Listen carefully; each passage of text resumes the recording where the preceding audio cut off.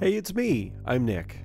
Tomorrow, we're going to be going back to regularly scheduled episodes. Some new and interesting things coming up, so please stay tuned. Tell your friends about Your Daily Dose with Bob and Nick.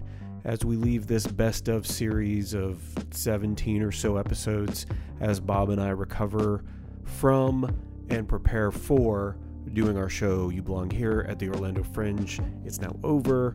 Thank you so much if you came. It was amazing. I'm going to stop talking now. This is about soup dumplings. Welcome to Your Daily Dose with Bob and Nick. I'm Nick. This is episode 200. And Bob and I didn't want to do anything too gimmicky. We didn't want to thank 200 people. We couldn't find 200 people who listen to the show. But we did want to ask an interesting question. Something that will cause a conversation with you and your loved ones. Enjoy. What is the best meal you've had based on a particular situation? So it's not just the food, right? It's because you're with these friends or you're in this particular city or something just happened, this event just happened in your life. Wow. That's an interesting question. I have to think about that for a second. So I'll tell you mine. Please. It was in New Orleans. We were there for my wife's birthday. I took her there and I surprised her with a bunch of her friends before a lot of other people got there. Two of our mutual friends were there.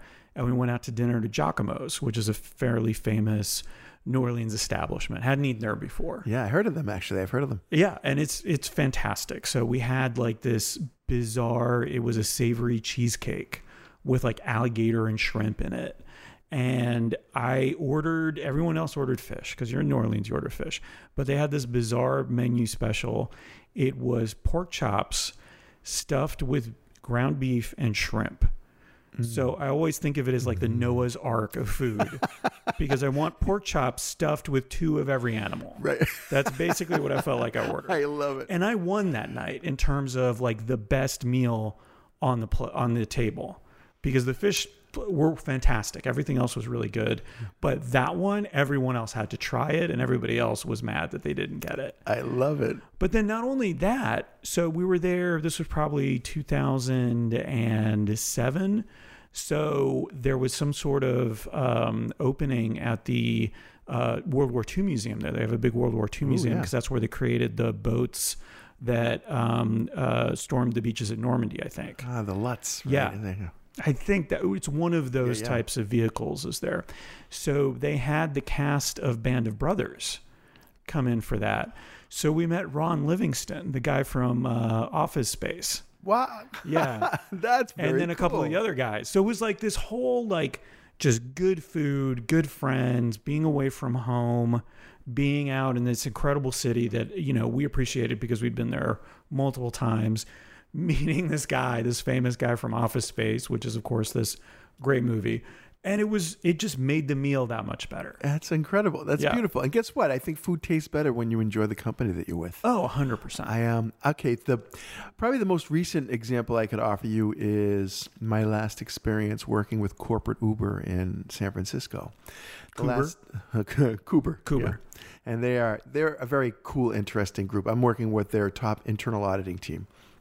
And they invited me to go out the last night. Usually I decline when my clients invite me out. But I really enjoyed spending time with them. They were a unique, diverse, fun crowd. And they were taking me to a restaurant that everybody loved. And it was a restaurant that specializes in Chinese dumplings. And I have to tell you something.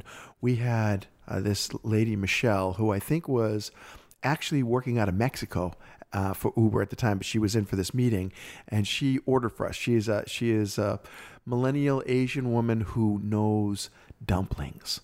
She brought so much food onto this table and it just kept coming. And I wasn't that into dumplings, but I'm salivating now remembering it. Yeah. Because they brought us these soup dumplings. Have you ever done a soup dumpling? Well, I've seen them on TV, but I know exactly what you're talking about. You poke it with a straw and you suck the juice out of it and then you eat the dumpling. Yeah. Incredible. But she had to teach me the processes for each of these foods. And it was amazing how we all learned, because I wasn't the only one that didn't know anything about these dumplings. And we laughed and we drank. And in the end, they all took off in different directions. And I was left there right in front of Ghirardelli. They dined and dashed on you. This had to be $1,000 meal. Oh, sure. There were like 20 people there at the table, and the food just kept flowing, and it was really high quality food in a really great place. When I left there, I was full. I was happy. I had finished my project, and I got to watch the sunset right in front of the Ghirardelli Chocolate Building, overlooking a little body of water, and it was delightful. Yeah. That's so great. But it was a cool experience because I was going to say no. I was exhausted. I had just done a week in San Francisco with these good people.